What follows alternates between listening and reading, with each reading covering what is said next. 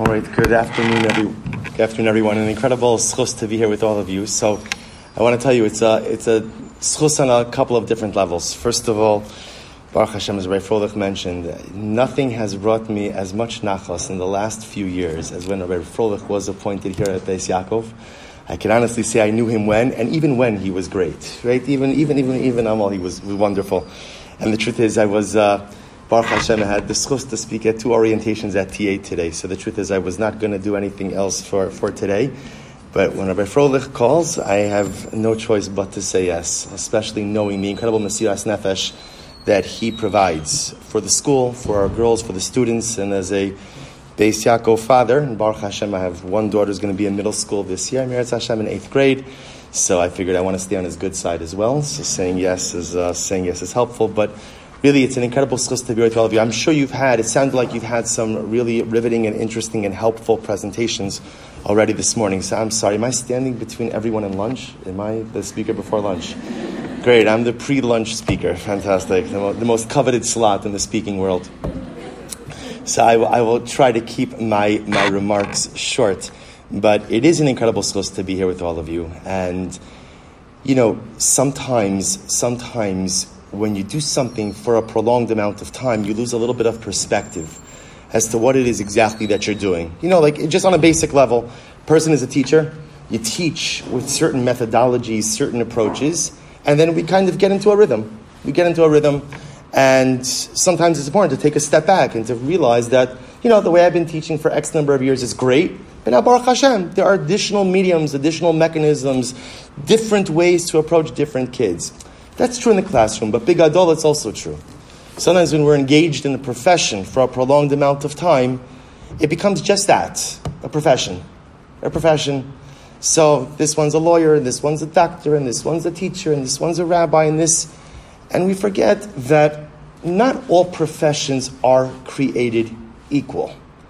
And there are certain professions that are absolutely essential and indispensable cogs in the wheel for the continuity of Klal Yisrael.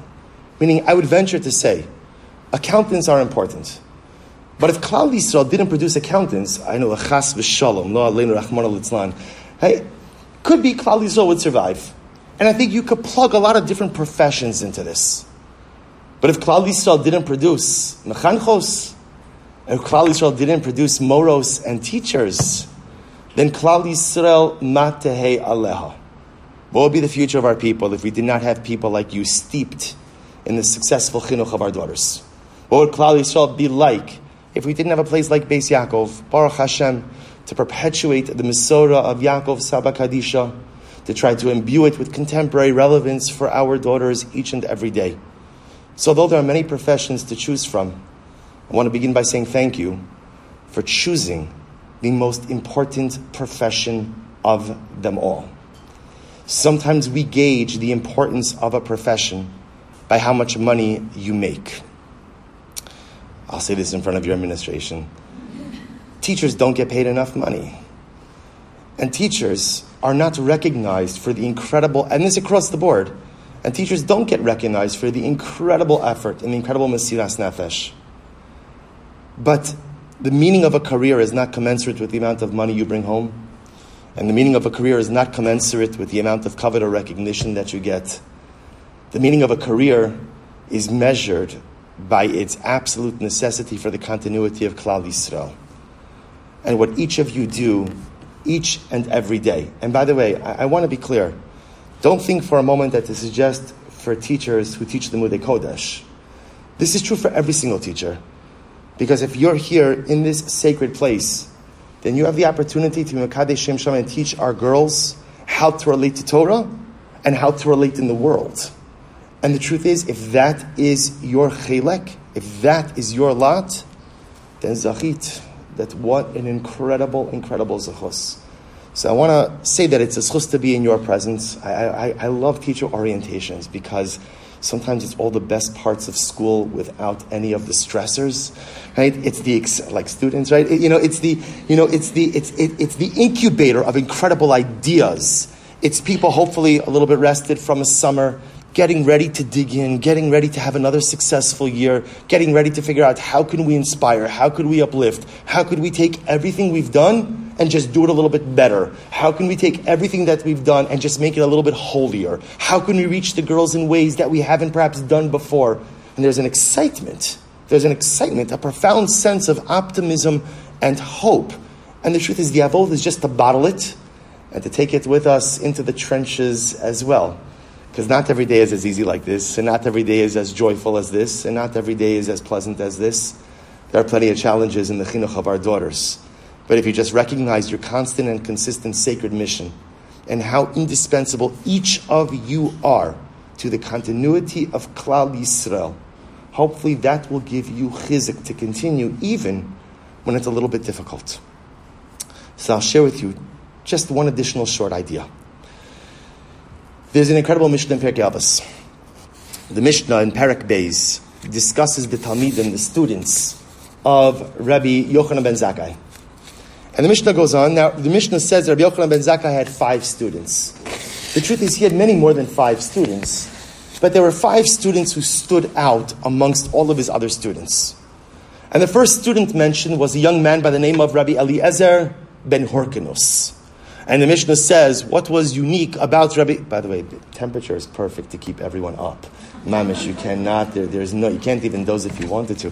Right, so Rabbi Eliezer ben Horkanus, the Mishnah says, what was unique about him? He was a bor sid ma'abed tipa, a cemented cistern that never lost a drop. So on the most basic level, what the Mishnah seems to be telling us is about Rabbi Eliezer's profound power of retention. He never lost a word. Now the truth is, that's a strange praise. Why is it a strange praise? If I were to ask you, why is it a strange praise? I'm sorry? He didn't do anything to get that. This is incredibly important. You have someone with a photographic memory, and they're a genius. Great, you have photographic memory. It's not the pshat that you stayed up late at night to try to figure out how to acquire photographic memory. The Rosh Hashanah gave you that gift. He gave you that gift. It's the same way, by the way, there are people with incredibly strong intellectual acumen. That's not something you cultivate. That's usually something that you're given. Now, obviously, you could be given something, doesn't mean you're doing anything with it. Right? That's why, by the way, in Yiddishkeit, the most incredible midah that we have is hasmada. Hasmada means I plow away at something. I work hard. I work hard to accomplish things. The fact that you can learn something, pick it up quickly, and have powerful retention, fantastic. That's not something you did. That's something that God did for you. Hasmada is what you do. So it's interesting that the Mishnah praises Rabbi Eliezer ben Horkanus, that he was a cemented cistern who never forgot a drop. So to appreciate this Mishnah, you have to need a little bit of background.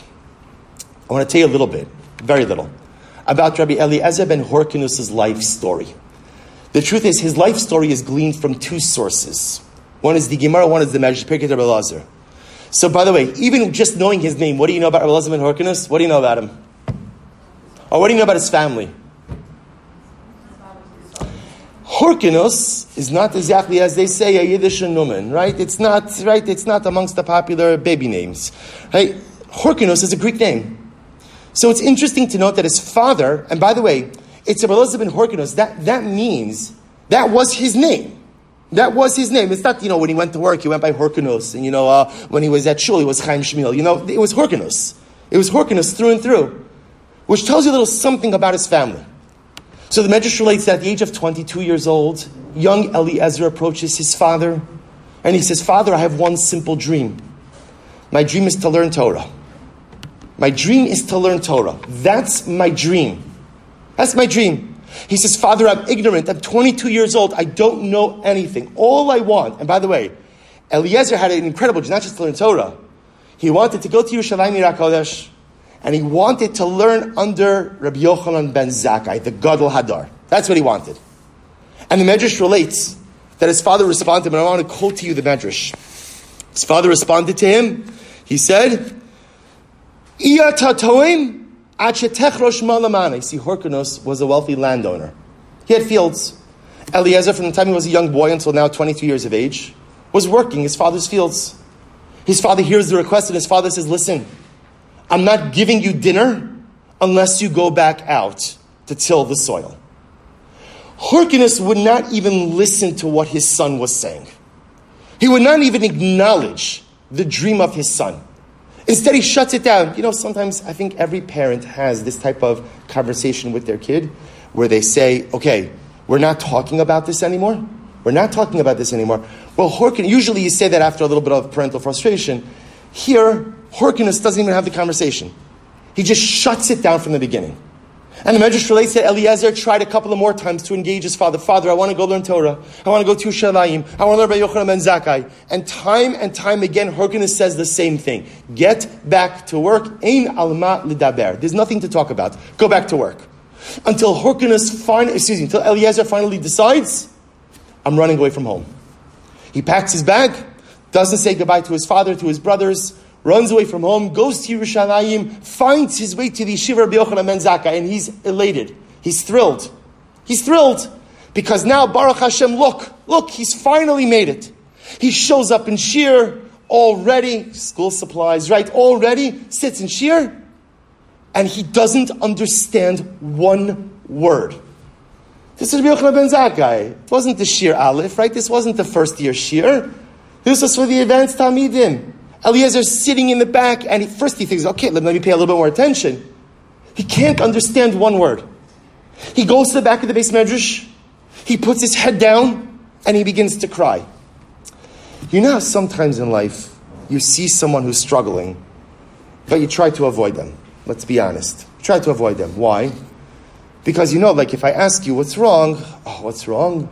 It's going to open a whole floodgate. And the truth is I have a very busy day. I don't have time to really get into all of this stuff right now. So everyone kind of walked by crying Eliezer without stopping. Except for one person. Rabbi Yochanan ben Zakkai. Rabbi Yochanan ben Zakkai goes over to Eliezer and says, Eliezer, what's wrong? What's wrong? He says, Rabbi, I didn't understand the shir.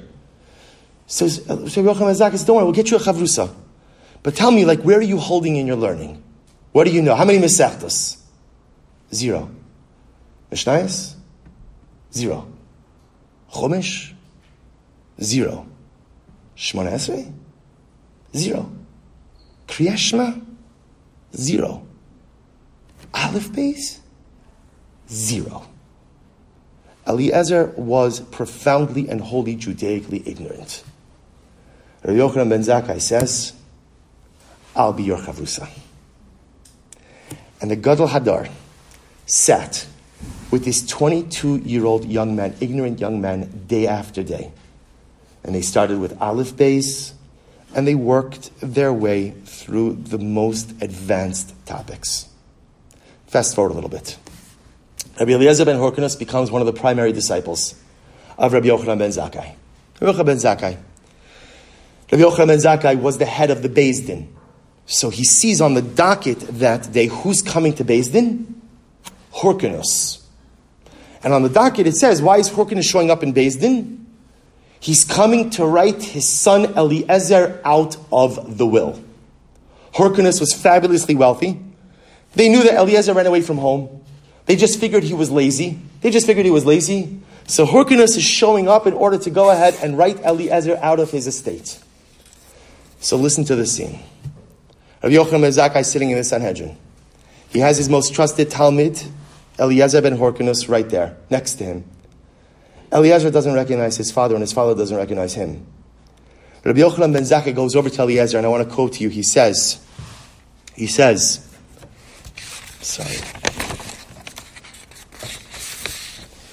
to him, Pasach v'darash. Eliezer, the time has come now for you to give a shir in public. Give your first shir. All these years he's been learning, he's never given a shir. Give your shir in public. Pasach v'darash. Eliezer says, Eini achal liftach. Rabbi, I can't. And the Medrash says, Dachag bo harav. Rabbi Yochanan ben Zakkai said, yes, you can. Dachgu bo chaveirav. His friends said, yes, he can. Eliezer ben Hyrcanus gets up to give his first public shir and writes the Gemara. Ad sha'amad upasach v'darish b'dvarim shelo shamatem ozen me'olam. Eliezer ben Hyrcanus gave a shir and he said over pieces of Torah that no one in the world had ever heard before. Chidushim, novel ideas, profound insights, one after the other after the other. And every single word called davar v'davar shiyatza mipiv, every single thing he said, Amad Rabbi Yochanan ben Zakkai al Raglov, Rabbi Yochanan ben Zakkai would get up, leave his seat, v'nashko al rosho, and would kiss his beloved Talmud on his head. Who sees all of this? Hyrcanus. Hyrcanus stands up in front of everyone and he says, Maranan v'Rabbanan, I came here to write my son Eliezer out of the will. But I now say before you, Achshav, kol mechasayu nisunan leEliezer b'ni. I now come here and stand here before you and tell you, I hereby give my entire estate, all of my possessions, to Eliezer, my son. A 180. Incredible. Right? So you think like that's a great ending to the story. Right? Eliezer, Baruch Hashem, now, Talmud Chacham. He doesn't have to rely on his father-in-law. Right now he goes and he has support. Right? He's got everything he needs. Fantastic. Great ending. Story doesn't end there. So what happens? Eliezer goes over to his father. A father who he hasn't seen in decades. He says, Father, im chafetzani bekarkos, if it's land, if it's real estate that I want, la shema aratzum la'o. Dad, you think it belongs to you, it doesn't belong to you. It belongs to Hashem. Im kesef v'zav, if it's gold and silver that I want, liya kesef liya zav, money also belongs to Hashem.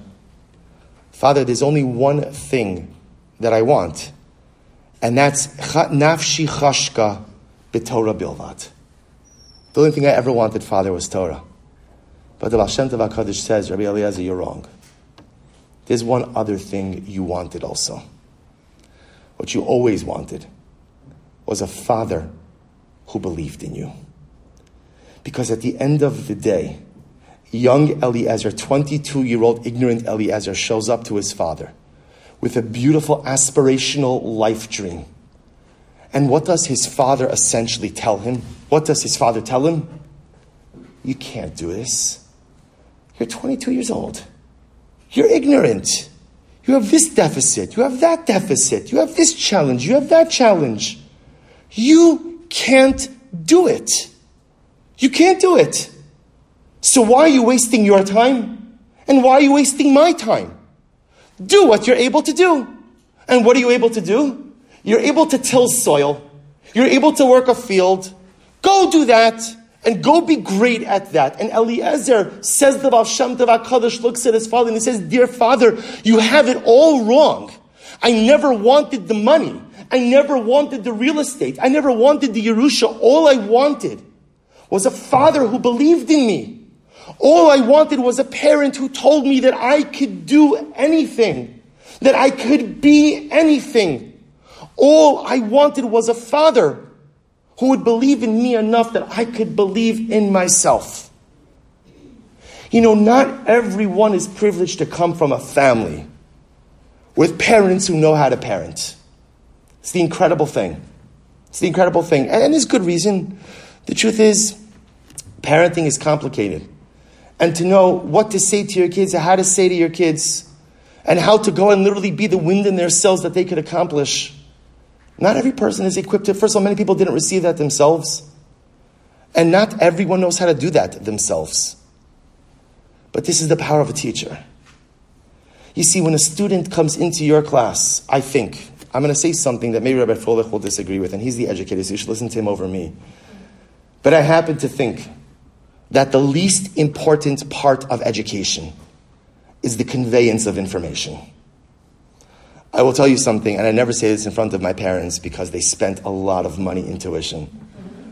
I remember very little of anything I learned in elementary school, middle school, here I'm sure it's different, high school, dare say even college. Very little information of what I remember. What I do remember are the teachers who believed in me. And I remember their names, and many of them I still speak to this very day. And I remember the people who didn't just treat me as a name on a class list. Because in every profession, there are clock punchers. Clock punchers are the people who come in, do their job, and get out. Here are the expectations, here's what I need to do, and that's it, I'm done. Anyone in chinuch doesn't have the luxury of being a clock puncher because there's too much riding on it. There's too much at stake. But I remember the teachers who were clock punchers, and I remember those who I felt really cared about my success and literally wanted me to become the best version of myself, that their success was my success. We always remember those people in life who truly believe in us. And I know it's hard, because the truth is, you could teach differentiated teaching techniques. You could teach multiple intelligences. There are things you could teach. You can't really teach a person how to believe in someone else. Either you do, or if you don't, you could work on yourself. But I don't think there's a toolkit. I don't think that there's a seminar. It's something you have to find in your neshama. You see, the godless of this story, the godless of Rabbi Eliezer ben Horkinus is, Rabbi Eliezer ben Horkinus was remarkable. Do you know why the Mishnah says he was a bor sid she'eino ma'amei tipa, that he was a cemented cistern? Chazal are not going ahead and praising his power of intellectual retention. What they're saying is, when you fight for something in life, you do not let go of it. Rabbi Eliezer ben Horkinus knew what it felt to feel like a nothing because his own father made him feel like that. And so he had to fight to become a something. And when you fight to become a something, you hold on to every single piece of your something hood, of your something kite. You hold on to that with all of your might. See, Eliezer ben Horkinus was an exception. Because most people, after being told they are a nothing, simply begin to believe it. And the more it's told, and the more it's reinforced, is the more I remember, going back to my New Jersey days. I mentioned this story in TA as well. In my early New Jersey days in the rabbinate. I had a father who came to my house, and he told me that his daughter can't get into high school. He came to me asking to help get his daughter into high school.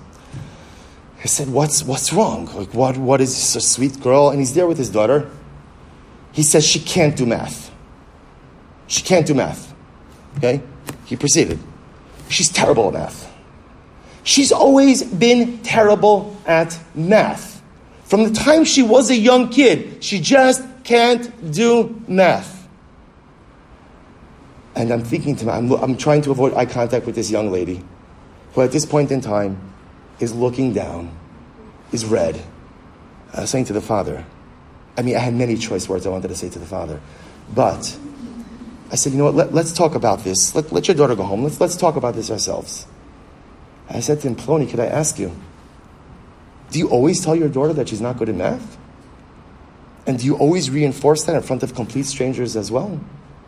And is this the narrative that you've woven for her since she's a little kid? Well, of course she's not good at math. And she's probably not good in a whole bunch of other things as well, because you've demolished her self-esteem. The job of a parent, the job of a teacher, is not to be oblivious to the challenges that a student has. But the job of a teacher is to believe in that student with all of those challenges, with all of those deficits, with all of those difficulties. The sole primary responsibility of a teacher, whether you're a Mora or you're a general studies teacher, is that every single girl who is in your class, whether she remembers what you're teaching or not, she should know one thing. Mora so-and-so, Mrs. so-and-so, Miss so-and-so, whatever you go by, believes in me. And if you could convey that to your students, then you will be the most successful mechanechas this year and every year. You might not get through the curriculum, that you'll take off with your administrator. But if you could go ahead and ensure that every single girl who is in your educational charge knows, I believe in you. I know, I got it. You have challenges, you have difficulties, we all do. You have a pebble, we all do. But at the end of the day, I believe in you. I believe in you. Then you are a resounding success in the classroom. You are a resounding success in life, and you are a resounding success for Klal Yisrael. And I'll just end off with one last piece. Because it's easy to talk about believing, but I think there's something important that we have to focus on as well. There's a fascinating discussion in Devarim, right? Chumash Devarim is different than every other Chumash. Every other Chumash is much more structured. Right? Even if you hold that the Torah doesn't follow a chronological order, in Mukta Mu'ucha Torah, nevertheless, even when the Torah breaks with chronology, there's always a semblance, there's always a rhyme and reason, there's always a pattern to the structure. Sefer Devarim is often the exception. For the simple reason, Sefer Devarim is a free flow of consciousness of Moshe Rabbeinu. Moshe Rabbeinu knows that he's not going to follow his beloved people into Eretz Yisrael. You know how like sometimes you're leaving the house and you want to give last minute instructions, whether it's to children or to family. So what do? You give a whole bunch of instructions.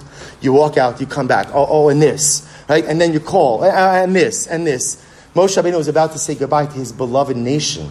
He's got so much to tell them. So listen to this pasuk. So the Torah says, Ba'esahi, this is Parak Yud Pasuk Aleph in Dvarim. Ba'esahi Amar Hashem Elai Psal Lecha Shnei Luchos Avanim Karishonim. This is after the Chet Egel, the sin of the golden calf. Moshe Rabbeinu says, I broke the first set of luchos. Now God told me to go ahead and chisel out the second set of tablets, bring them up, Vasisa Lecha Aron Eitz, and then make an ark. This is not the ark of B'Tzalel. This is not the Aron of the Mishkan. This is a separate Aron. So in HaKadosh Baruch Hu's command to Moshe, the command was like this. Bring the stones up, I'll engrave them, bring them back down, and then make the Aron. And Moshe Rabbeinu tells Klal Yisrael something amazing. He says, but I switched the order. I made the Aron first, and then went up for the luchos. Right? I made the Aron. God told me, make the luchos, bring down the luchos, then make the Aron. I made the Aron first, and then took care of the luchos. So Moshe Rabbeinu said, of course, it makes sense. Why? And I'm going to come down. Can you imagine? You come down with the luchos. Where exactly do you put them while you're making the Aron? You hold them the whole time. You can't put down the luchos on the table. So Moshe Rabbeinu says, when I come down, I have to have a place to put the luchos. So he switched the order. What's the obvious question? What's the not so obvious question? So, Ribono Shel Olam is smarter than Moshe Rabbeinu. So obviously, HaKadosh Baruch Hu. Now, by the way, HaKadosh Baruch Hu was totally good with the change, signed off on it. But Ribono Shel Olam, if you were good with the change, so why did you tell Moshe to first make the luchos and then the box? So perhaps HaKadosh Baruch Hu was trying to sensitize Moshe. Was like this: Torah, Ruchnius, the neshama cannot be put into a box. You see, the Ribono Shel Olam is limitless. And in Shamayim, there's no such thing as boxes. In Shamayim, there is no such thing as just wholesale categorization of people.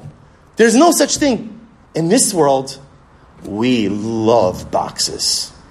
The more boxes, the better. The more categories we can make, the more we can differentiate between who you are and what I am. Right, this one is here, this one is there, your ashkaf is this, you're this. The more boxes we can make. And it makes sense. Because the truth is, as people, as human beings, what we crave more than anything is seder, is order.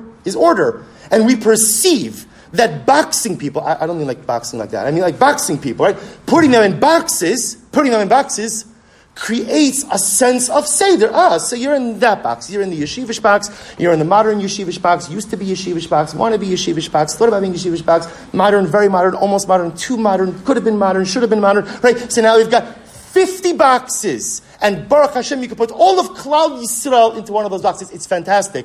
But it's the antithesis, the absolute antithesis of what the Ribono Shel Olam wants of us. The Ribono Shel Olam says, I don't put people in boxes. You shouldn't either.